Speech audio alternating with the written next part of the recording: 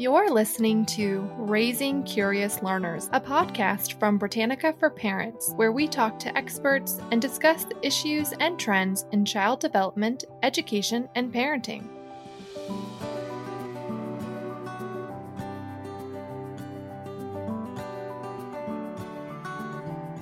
Welcome back to Raising Curious Learners. I'm Elizabeth Romanski, and my co-host, as usual, is Ann Gadzikowski. Our podcast is called Raising Curious Learners because at Britannica for Parents, we believe that nurturing a lifelong love of learning is one of the most important things that parents, teachers, and caregivers can do for children. You know, it's hard to think of any skill that's more essential to learning than reading. Becoming a confident and fluent reader is one of the most important educational milestones for children. Exactly, and that's why we're focusing on reading today on our podcast. We've invited Kate Ferriante from Redwood Literacy to talk about some of the challenges that children might experience as they learn to read and how parents and caregivers can support their young readers. Welcome to our podcast, Kate. Thanks so much, guys. I'm really excited to be here. We're so happy to have you. So tell us about Redwood Literacy and about your work with children and families. Yes.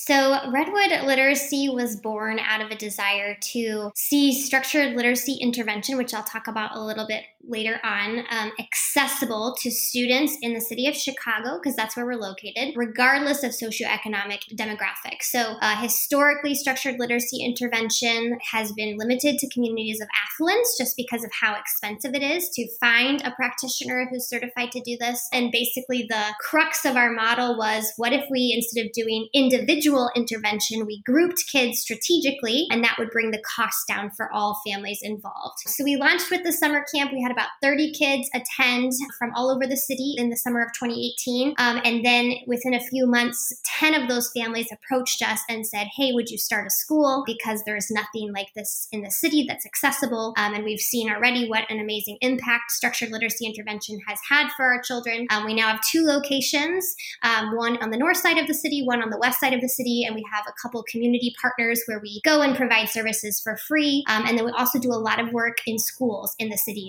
training teachers in the program that we use, all at no cost to them, because our mission is to try to get this to as many kids who need it, again, regardless of where they're located in the city and regardless of what resources they have available to them. So you're helping children who are struggling readers, and some of them have been diagnosed with dyslexia and some of them have not. So what does that look like when you say struggling readers? What are they experiencing in school and at home? So I'll start with kind of like what dyslexia looks like specifically, and then maybe talk about what are some of the other struggles. So dyslexia is I like to call, it's not, they're not my words, but Dr. Marianne Wolf, she refers to dyslexia kind of as a glitch in the system, which I think is a really nice way to define it. I also always tell families, I don't view dyslexia as a learning disability.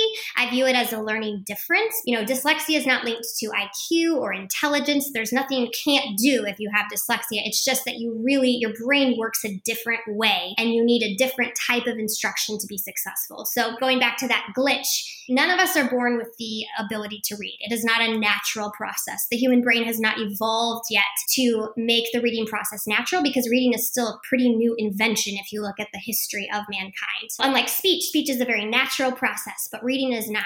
So when individuals start the process of learning how to read, for about 60% of kids, it's a pretty automatic connection. That circuit in the brain that's not natural connects pretty quickly, and it's a pretty automatic process regardless of what type of instruction they get. Then about an additional 20%, as long as they're given like some instruction, they're able to make that connection. But then that last 20% of learners, the 20% that have dyslexia, it is so hard for that circuit to connect in the brain. And that's when that glitch happens. The series of skills that you need when you're reading, they're really struggling to connect. And so what happens with structured literacy intervention, which is what dyslexic brains need to learn how to read proficiently, is you do really explicit, specific research-based activities and strategies and lots of direct instruction to help that circuit connect. So you're actually rewiring the brain through this intervention and creating this kind of this seamless circuit of skills. So it isn't, neurobiological. There's some studies that show that there is a tendency for it to be genetic. So if you have a dyslexic parent, there's more likelihood that there will be dyslexic children in the family. Not always, not necessarily, but there is some connection there. And so what it looks like is just a real struggle with learning how to to read. A dyslexic brain usually has really amazing skills thinking in three-dimensional imaging. NASA, of many of their engineers are dyslexic. They actively recruit dyslexic brains because they're so good at that kind of work. Dyslexic brains are so good at thinking outside the box. I like to say they're really good at cheating the system. Like, I'm going to find a better way to do this, which is an amazing skill when you get to professional life. We need people who are so good at problem solving, creatively thinking outside the box. Oftentimes, individuals with dyslexia have really amazing people skills because they've had to learn how to cope in our educational institutions, which are so heavily rely on reading, and not only reading, but kind of quick access to reading. So they get really good at reading people and learning how to get people to help them with things. So I see really strong social emotional skills oftentimes in my dyslexic students. They're often very charismatic. They often, they're kind of constantly looking for coping mechanisms to help them kind of survive school, because school is really hard for them because everything we do in school relies on being a proficient reader. Some of the things that are really hard for a dyslexic brain is two-dimensional. So it's that symbol recognition, which is reading, right? We connect A says at, right? So that looking at a two-dimensional symbol and recalling what sound that makes, that can be really tricky and really exhausting for a dyslexic brain. It's not that they can't do it. They can do it, but it requires way more energy and way more support for them to get those skills. Also, a language-based learning difference. So it's so connected to speech. Lots of new research is coming out now and more about the different subtypes of dyslexia. But in general, usually how it appears either in one or multiple of these ways is either in like a phonological disconnect, so that sound to symbol understanding of looking at a symbol and recognizing what sound it makes, that phonemic awareness. Two, in kind of rapid automatic naming. So oftentimes for dyslexic brains, it's really hard to read things quickly or even to interpret symbols quickly or even to retrieve words quickly. Like they might struggle with remembering somebody's name. Oftentimes when I'm working with individuals with dyslexia, they're like, yeah, when, and they're like, you can tell they're searching for the right word. They know the word, but it's like they're digging in their brain trying to find it, and it's just hard to like retrieve it automatically. So the phonological, the phonics, the phonemic awareness, then the rapid automatic naming, and then the semantics. So sometimes it will show itself in a real struggle with connecting. What are these symbols? What's the meaning behind these symbols? What is this string of symbols telling me? And sometimes it appears in all three of those areas. Sometimes it's just one. So again, there's a lot of misconceptions about it because it never shows up the same way in an individual. There are so many factors. There's also quite a bit of research that shows that there's some connection, frequently, not always, but frequently you'll have an overlap of like ADHD in addition to dyslexia. So again, sometimes some of those ADHD struggles and characteristics will be confused for dyslexic. So there are lots of patterns and trends, but it really shows up differently in different learners. Some of the common misconceptions with dyslexia too, you probably have heard like, oh, dyslexia is just when you like read things backwards. Mm-hmm. That's kind of, I think, one of the go-to like quick definitions, or sometimes that's what's portrayed in media, is just that the letters are swimming all over the screen or all over the page. When you talk to individuals with dyslexia, it's not like, it does kind of feel like that, I think, sometimes, but that's not what's actually happening. So I think if we rely on that as a definition, we're really missing the heart of the issue. Now, there are other reading challenges that students can have that aren't dyslexia. You can have students who can decode the words just fine, but just really struggle with making meaning of them, just a comprehension struggle that's not necessarily connected to this glitch in that circuit in the brain. But in my experience, the structured literacy intervention, which is the method that we use at Redwood and the method that is encouraged for individuals with dyslexia,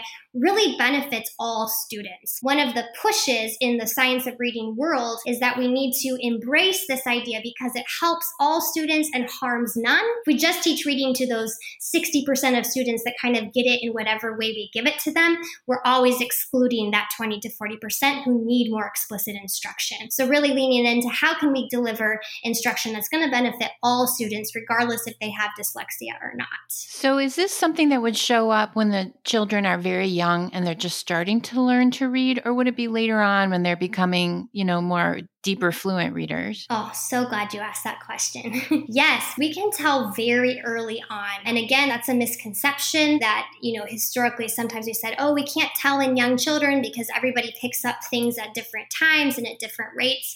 But there are a lot of signposts that we can pay attention to, very early on. Yale's Center for Dyslexia and Creativity has some really amazing checklists that we always encourage parents to check out. These are the things that you should be looking for, even in your 4-year-old, that will give you some indication. Of course, there is different rates. Children develop at different rates, but it's good to be aware of some of the things to look for, because the earlier you identify these struggles, you save your child so much time and energy. Because if they get that intervention right from the beginning, the earlier you catch it, the faster the process is. So, we've had students who have come in kindergarten and graduated from our program even in their first grade year, versus if we wait to identify students until they're in third grade or until they're in sixth grade, that process is just going to be a lot longer, because you're having to kind of undo a lot of poor instruction, or not even poor instruction, but the wrong kind of instruction and unhelpful habits, and teach them a whole new way of thinking about it. So I really encourage parents to check out some of those resources. We have resources on our website. We have some checklists that we provide, but it's never too early to start looking for some of these things. Would it be safe to say that what you're describing is a different way of learning to read? That is not necessarily a problem with reading, but it means that these children are learning to read in ways that are different than the ways that are taught typically in school. 100%. 100%. Dyslexia is how your brain is wired. It's never going to go away, right? Dyslexia isn't a problem that you cure or fix and then it's gone. It's the way that your brain is wired. And so you'll always have a tendency for some of those strengths I talked about, and you'll always have a tendency for some of those struggles, but you can do it. You can learn how to read proficiently. You can learn how to write proficiently. You just need a different type of instruction than what is historically and traditionally been offered. I am curious because I know that the resources you gave are great. And at the same time, some of those signposts are not going to be necessarily foolproof. But could you give just 3 examples of what some of those are? Especially because I'm fascinated at the fact that for little kids, you can identify some of that early. So I'm just curious then of what are those signposts? Yeah, for sure. So a couple of examples that come to mind are, one pretty basic one is a child's phonemic awareness, their ability to identify the parts in what they hear. So phonemic awareness is purely auditory. You're not looking at anything, right? So it's just your ability to hear the different chunks of sound in a word. So for example, if I say, I went for a walk with my dog, and I ask my 4-year-old daughter, how many words are in that sentence? I actually that's a little bit long. I'd probably start with a shorter one, I like drinking water. How many words are in that sentence? Or, okay, my daughter's name is Imogene. Your name is Imogene. How many sounds can we find in Imogene? Again, that's a hard example because it's not very phonetic. Or even taking, words that your child is very familiar with, your dog. How many sounds are in the word dog? Kind of doing some rhyming games. So often children with dyslexia will have a really hard time with rhyming, and that's something that young children frequently work on with nursery rhymes and songs. If you kind of start to notice that maybe your child is struggling with that, asking them what's a word that rhymes with pink? What's a word that rhymes with cat? And if they really struggle to do that, that could be a signpost that potentially that phonemic awareness is not where we need it to be. So how many words in a sentence? How many sounds in a word? That's one. Another one that comes to mind, some kids pick up the alphabet really quickly, and some kids really struggle with the alphabet because, again, it's that sound symbol understanding. So to be able to look at a symbol, a symbol of an A, if you look at an A, there's nothing about that symbol that reminds you that it's A, versus if you look at a symbol of a cat, you're like, oh, it's a cat because it looks like a cat, right? There's meaning with that symbol. But letters and numbers, same with numbers, right? The number 2, there's nothing about the number 2 that reminds you that it represents the quantity 2, except that you just have to memorize it. You have to get that sound symbol connection intact. So if you sense that your child is struggling with learning their letters or learning numbers or recognizing a stop sign, that's a symbol that we see frequently. So if your child doesn't pick up, that means stop. Every time we come to a stop sign, we stop. Those kinds of things, that sound symbol knowledge, that's definitely a red flag to be aware of. And then that word retrieval as well. So my day was was good versus like, that they know more exciting, robust words than good. When they're just talking, they might be like, it was amazing, or my friend said something incredible, but then you see them go, not a stutter, but maybe like a pause, and you can tell they're searching for the right word and they can't find it. That would also be something that I would definitely flag and say, this might be an indication of that, rapid automatic naming struggle. Those are a couple examples that come to mind. Mm-hmm. What about a child who's learning to read and they memorize the story? They're kind of performing the reading of the story. That's normal, right? But at what point would you say, okay, this is a concern that they haven't gone farther than that? Yes. Sitting down and reading. This is a podcast, so I'm doing air quotes.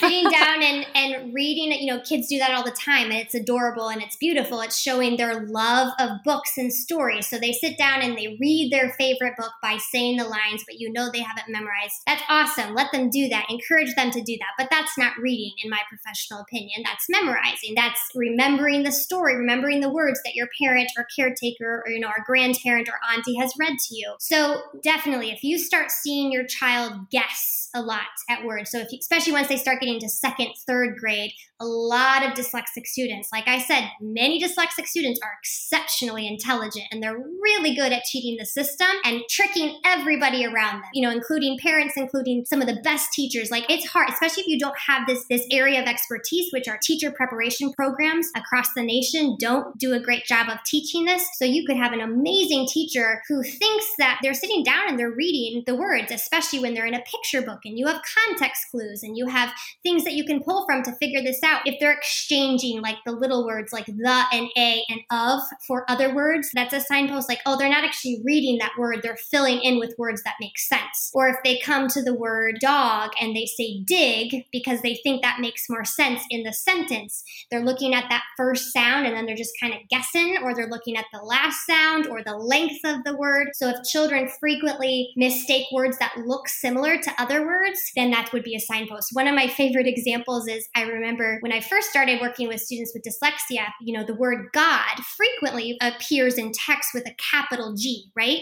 Especially in the American culture. And I remember we were reading it and they read God with a capital G, no problem. And then I showed them God with a lowercase g and they had no idea what the word said. And I was like, wow, this is fascinating that you kind of memorized this chunk in that shape, and because you're really smart and you were able to do that, but you're actually not decoding. And what happens is that if they're kind of reading through memorization techniques, kind of works until like second, third grade, because the number of words you're exposed to is so limited, and frequently text is combined with pictures. And so again, if you are smart, which most dyslexics are exceptionally smart, they're good at matching and putting things together. After third grade, a lot of that support goes away. And now the number of words you're exposed to can't keep up with the memorization tactic, and you can't keep up with the picture tactic and the context clues. So that's when really a lot of kids come to us like in third, fourth grade, because those coping mechanisms are starting to break down, and it's starting to become clear that they actually don't have the decoding skills they need to truly be able to read the text. Yeah, it's all extremely fascinating. And you said something about support, which really makes me think about this past year, because there are a lot of components relied on support. And it's, you can't just kind of be like, learn to read better, and so you need additional help. So with this past year, how have you seen not only your individual company, but maybe colleagues who are in the same industry? Like, how has the support been there for kids during the pandemic? And have you seen kids regress in their learning? Have you seen them thrive? Yeah. How has this past year been? Oh, man.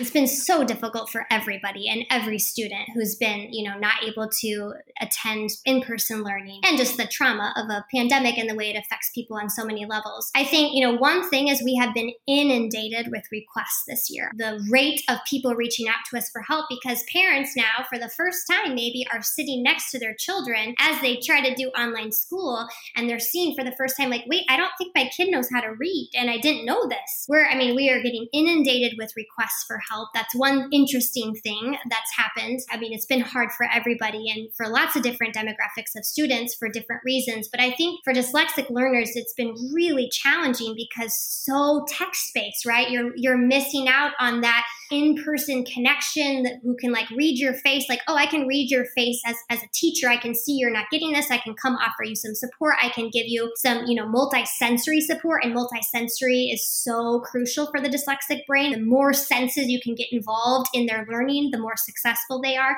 which again is for most students, but it's especially important for dyslexic brains. So on a two-dimensional screen, it's so hard to do that multisensory instruction, and everything is text-based. You're required to read all the directions for what you're even supposed to do for the day. So it's been really challenging. Again, not always, but I see it as a pretty strong trend that for individuals with dyslexia, often it's matched with a slower processing sometimes. So even just the amount of like having to keep track of all the different emails and the different, keeping a Google Drive and knowing where to access this piece of information and this piece of information. So I think it's been really challenging for individuals who are already significantly behind grade level in their literacy skills now to have lost out on a full year now of in-person instruction for the majority of them. I think it's going to be extra difficult to now catch them up, even more so when they were already starting out behind from where they need to be. And I'm thinking about beginning readers. Is there a difference between learning to read on a screen and learning to read on a piece of paper? Yeah, I have found in my work that most of my students struggle more on a screen. It's not across the board always, but I think, again, that multisensory component with text, it's still two-dimensional, but you pick it up. There's a little bit more of that three-dimensional element. You turn the pages, it's just less overwhelming, whereas it's on a screen and you just kind of scroll endlessly. For some students, again, just navigating on a computer screen is pretty tricky. I think it's extra challenging and requires even more energy for individuals with dyslexia to navigate text digitally. And when you talk about multisensory learning, that reminds me of tools like a Montessori sand tray where children are writing in the sand. Do you do anything like that with your students? Yes, it's a really powerful combination of multisensory activities partnered with very explicit direct instruction. So if we just have that multisensory component, but without the direct instruction, I don't see students with dyslexia being successful. Or if we just have the direct instruction without that multisensory component, I see some success, but it's much slower and much more labor intensive. So I would say in my experience, the most powerful combination has been a very clear scope and sequence of skills that is based on mastery. So I'm going to teach you one phonics skill. I'm going to teach you what a closed syllable is. Closed syllables make up 40% of the English language. So I'm going to start there because that gets you a lot of words right there. So if I teach you how to decode a closed syllable, that requires really explicit instruction. Speaking of multisensory, we have students tap out the individual sounds in a word or bang out the individual syllables in a word. So that piece, that direct instruction, and then combined with the tapping, or we definitely do have students write in sand or write on sandpaper, especially for words like irregular words that don't follow those phonics rules as much. So for example, the word the, you can't tap out the word the. It doesn't follow a phonics rule that we teach students. So it's a high frequency word. It appears all the time. So you need to know it automatically. But those might be words that I do we're going to write the in shaving cream, and we're going to do skywriting with the, and we're going to write it on sandpaper to help you get that tactile connection as you try to memorize this two-dimensional word. Okay, so it's time for a quick break, but don't go anywhere. We'll be right back.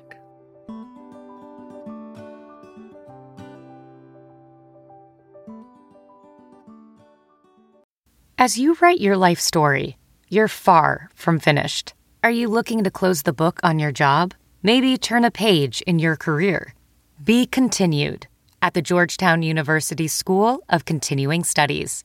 Our professional master's degrees and certificates are designed to meet you where you are and take you where you want to go. At Georgetown SCS, the learning never stops, and neither do you. Write your next chapter. Be continued at scs.georgetown.edu/podcast. Hi, everyone. Did you know that Britannica designed a safe and trusted site that allows kids to be kids? On Britannica Kids, you'll find exciting educational content for all age groups. Go to kids.britannica.com/kids30 to get 30% off your subscription today. Hi, everyone. This episode is brought to you by Britannica Premium. With the world and the news around us changing by the second, reliable information is more important than ever. Consider supporting our quest for the truth with a Britannica Premium membership and gain access to over 1 million pages of fact-check content, digitized collections of our first edition, and more. Go to Britannica.com/premium30 to get 30% off your subscription today.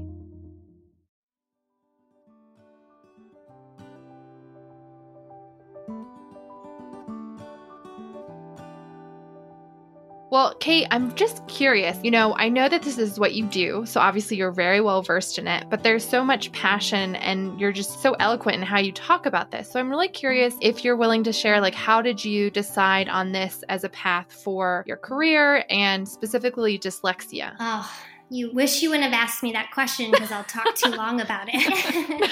Yeah, so I am actually a high school dropout, which I think is a cool part of my story. I'm a high school dropout, and I went to community college and then transferred to a four-year university for the last 2 years of my degree and graduated as a learning behavior specialist. And I taught for 1 year downstate in central Illinois, but then my partner got placed in Teach for America. So we both moved up to Chicago and got placed. Our classrooms were right next to each other. It was very cheesy, Mr. and Mrs. Ferriante. And I got to my first CPS classroom, and I had 18 students that were in my self-contained class who were in there for all sorts of different reasons. Basically, anybody who didn't fit in any other class came to my class. There was 6th, 7th, and 8th graders, and they were all really smart, but none of them could decode. And I was just completely befuddled. I was like, wait, you're really smart. It's not like you can't learn this. It's not like you cognitively are not able to learn this. I mean, you're talking 6th, 7th, and 8th graders that don't know how to decode the word dog, cat, boy. And I was just like, what? My mind was blown. So I was using some tools that I had been given in my undergrad and nothing was working. And so my mom actually had heard about the Wilson reading system, and I was talking to her about it. She's like, have you heard about this? I was like, oh yeah. And so I went to a training and started using it very poorly because I didn't yet know really what I was doing, but I started using this curriculum in my classroom, and within a few months, I had these 6th, 7th, and 8th graders who had gone their whole educational careers without being able to decode, and they were decoding these words. And I was just like, this is what I need to do. It just became so clear to me. So I got certified in Wilson as a dyslexia practitioner and started using it. Well, actually, Redwood is dedicated to one of my students. His name was Kevin, and he was one of the 8th graders in my very first CPS classroom. And he was one of the students that I first used Wilson with. And I saw him make about 2 years of reading growth in one semester, really, by the time I started using Wilson. Super smart kid who had just never been given the right tools. And the summer right after his 8th grade graduation, he was killed as a victim of gun violence here in Chicago. And so that was really a turning point for me. I think I just was like, kids need this in first grade. Every kid should have access to this in first grade so that we do not get to the point where we have middle schoolers who are very smart and not able to decode. Because if you can't decode by 8th grade, that has had a huge impact on your self-worth, your view of yourself, your view of your future. I mean, if you're in 8th grade and you can't read yet, you don't think you're smart, you don't think you have options. Mm-hmm. It's so limiting. So that was a real turning point for me. I used Wilson in my high school classroom. I taught with the Noble Charter Network on the west side of Chicago before stepping out of the classroom. When I was doing my private practice, I was working with clients who could afford to pay me $100 to $150 an hour. And I loved it. I loved teaching any kid how to read. It was just becoming so clear to me. This is an equity issue. Every child has the right to have access to the right kind of instruction so they can learn how to read, because literacy opens doors. Literacy helps you have access to choices in life. Literacy empowers democracy. Literacy equips you to become fully alive and to pursue what you want to do in the world. If you can't read, you feel so limited. I'm teaching a class this year on the west side of Chicago at the Lawndale Christian Legal Center. So I'm working with 10 individuals. They're all between the ages of 16 and 27, and they have all either previously been incarcerated or currently on house arrest or probation. And I was talking to them recently. They've already made huge growth. We screened them at the beginning of the year. They're below the 20th percentile. Their literacy score is already making so much growth. And I was having a conversation with them recently, and they're like, we don't know why. Like, we don't know why we didn't get this. If someone would have taught me how to read like this, I could have learned how to read. Look, I'm doing it now. Why did I have to wait until I was 27 to learn how to read just because I didn't have access to the right kind of instruction? Mm-hmm. So that's why I'm passionate about it. Wow. It's amazing. And I think you hit on something interesting too about how you said that they're kind of good at tricking the system. So it's not as a parent. However, as someone who is dyslexic, I'm sure it's very apparent and self-isolating because you're trying your hardest to show that maybe you are at the level that everyone assumes or everyone expects, especially if you're in 8th grade. You don't want to, get bullied by your peers. And so you're mentally exhausted, but then also there is that awareness of like what you really are struggling with and afraid to like share it. So yeah, it's just, there's so much to it. And I can't even imagine because I'm not dyslexic and I love to read and that's kind of my escape. So to not be able to read as early as I did, I know I'm an individual, but I would have been a mess. Like it would have been horrible. You're chronically misunderstood. You're chronically having to prove your intelligence, which is exhausting. You're smart. Like dyslexic individuals know they're smart, but then they're like, everyone else seems to be able to do this. No problem. I don't know what even the alphabet is. I've worked with college students who weren't diagnosed until college. They got to university and all their coping mechanisms broke down and they had emotional breakdowns because they're like, I've been working so hard. I'm so smart. I'm not able to be successful here because I don't have these basic skills. And I love what you said too about reading. Think about how reading expands our tolerance. Reading expands our understanding of the world. And so if you're deprived of that exposure, you start to really be at a disadvantage from everybody else on multiple levels, right? Not just now you don't know how to decode, but you miss out on years of background knowledge, years of opportunities. Even, dyslexics are often terrible spellers. And so even just having that inhibition of like, well, I'm not going to share my writing. I'm not going to write on the board. Like my partner is dyslexic and he was a high school English teacher. And even as a high school English teacher, it was like, I don't think I'm going to write this word on the board because I don't know how to spell it. Spelling is not linked to intelligence at all, but we don't know that. I mean, all of us, if someone sends us an email full of typos, we automatically assume they're not as intelligent as if they send us a perfectly proofread email, right? So it's a lot about awareness, both for dyslexic individuals and also for non-dyslexic individuals. I'm working with some employers right now, helping to expand awareness of like, you could have an amazing employee who just is a terrible speller. And if you squash their ability just because they're a terrible speller, like you're going to miss out on the superpowers that they bring to your company. So instead of like assuming that they're not intelligent because they're a terrible speller, just make them use Grammarly on all their emails and have someone proofread their stuff and then let them bring their superpower to the table. So Kate, this is fascinating and so helpful, I think, to so many people. As we wrap up, do you have any words of wisdom or any tips or advice for parents who are, right now concerned about their child's reading? Yes. The good news is that there's a lot more out there than there was even 10 years ago. I tell my students all the time, it's the best generation to have dyslexia because one, we have technology. So now you can use Grammarly and now you can access audiobooks to be able to read, like use your ears to read while you catch up with your ability to decode independently. And for parents as well, there's way more resources out there now than there was before. So we have a social media account, Redwood Literacy. We're on Instagram. We post daily tips for parents, for educators. We share lots of resources. That's a great place to start if you're just kind of learning, starting this journey. The Yale Center for Dyslexia and Creativity is also an awesome resource for individuals with dyslexia and for parents and for educators. One of my favorite books on dyslexia is Overcoming Dyslexia by Dr. Sally Shaywitz. It's a bit of a read, but if you think your child might have dyslexia, I encourage you to read it because I will tell you this, you are going to have to advocate for your child to get them what they need, and nobody is going to advocate better than you will. And so equip yourself with the knowledge and with the language and the ability to ask directly for what you need your child's school to do, because you can't assume that the school is the expert or that the teacher is the expert, because like I said, there's still a pretty big disconnect in educator awareness and education around dyslexia. And so I would take it upon yourself to recognize you're probably going to have to be the one to bring the knowledge to your school. But if you equip yourself with that deep understanding of what's actually happening and equip yourself with the knowledge of what type of intervention your child needs, which I'll tell you, it's structured literacy intervention, but you can read about it more in Dr. Shaywitz's book, you're going to be really empowered to have those conversations. I also highly recommend you join a parent group because it can be a long journey, and it can be really exhausting. It can be frustrating. There are lots of great groups on Facebook. Once we're back in person, there are groups that, are local to different communities that you can join. So reach out to fellow parents, because again, this is not an uncommon struggle. We're talking 20% of kids have this type of brain, is what recent research is showing. So find your people, find the other parents who are having these similar struggles, bring it up in conversations at the library group, wherever you're interacting with other parents of your child's age range, because I guarantee you're going to find somebody else who's like, oh yeah, my kid's really struggling with this too. And you can start those conversations and really build a community around each other. Those are fantastic tips. Thank you. Kate, it's been such a pleasure talking to you today. I've learned so much. Me too. About reading and about dyslexia and about how to help readers today. So I really appreciate it. Thank you for joining us. Yeah, thank you so much for joining us today. Thank you so much for the opportunity. I really appreciate this platform because I love talking about it and love building awareness around it.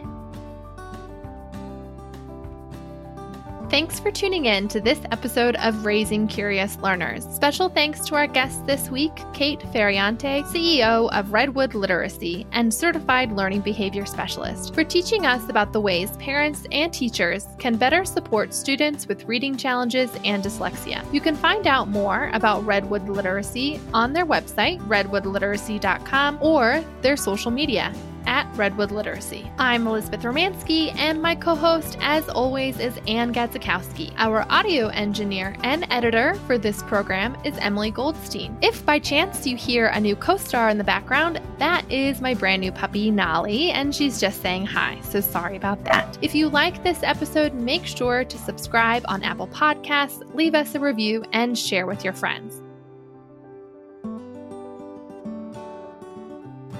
This episode is copyrighted by Encyclopedia Britannica Incorporated. All rights reserved.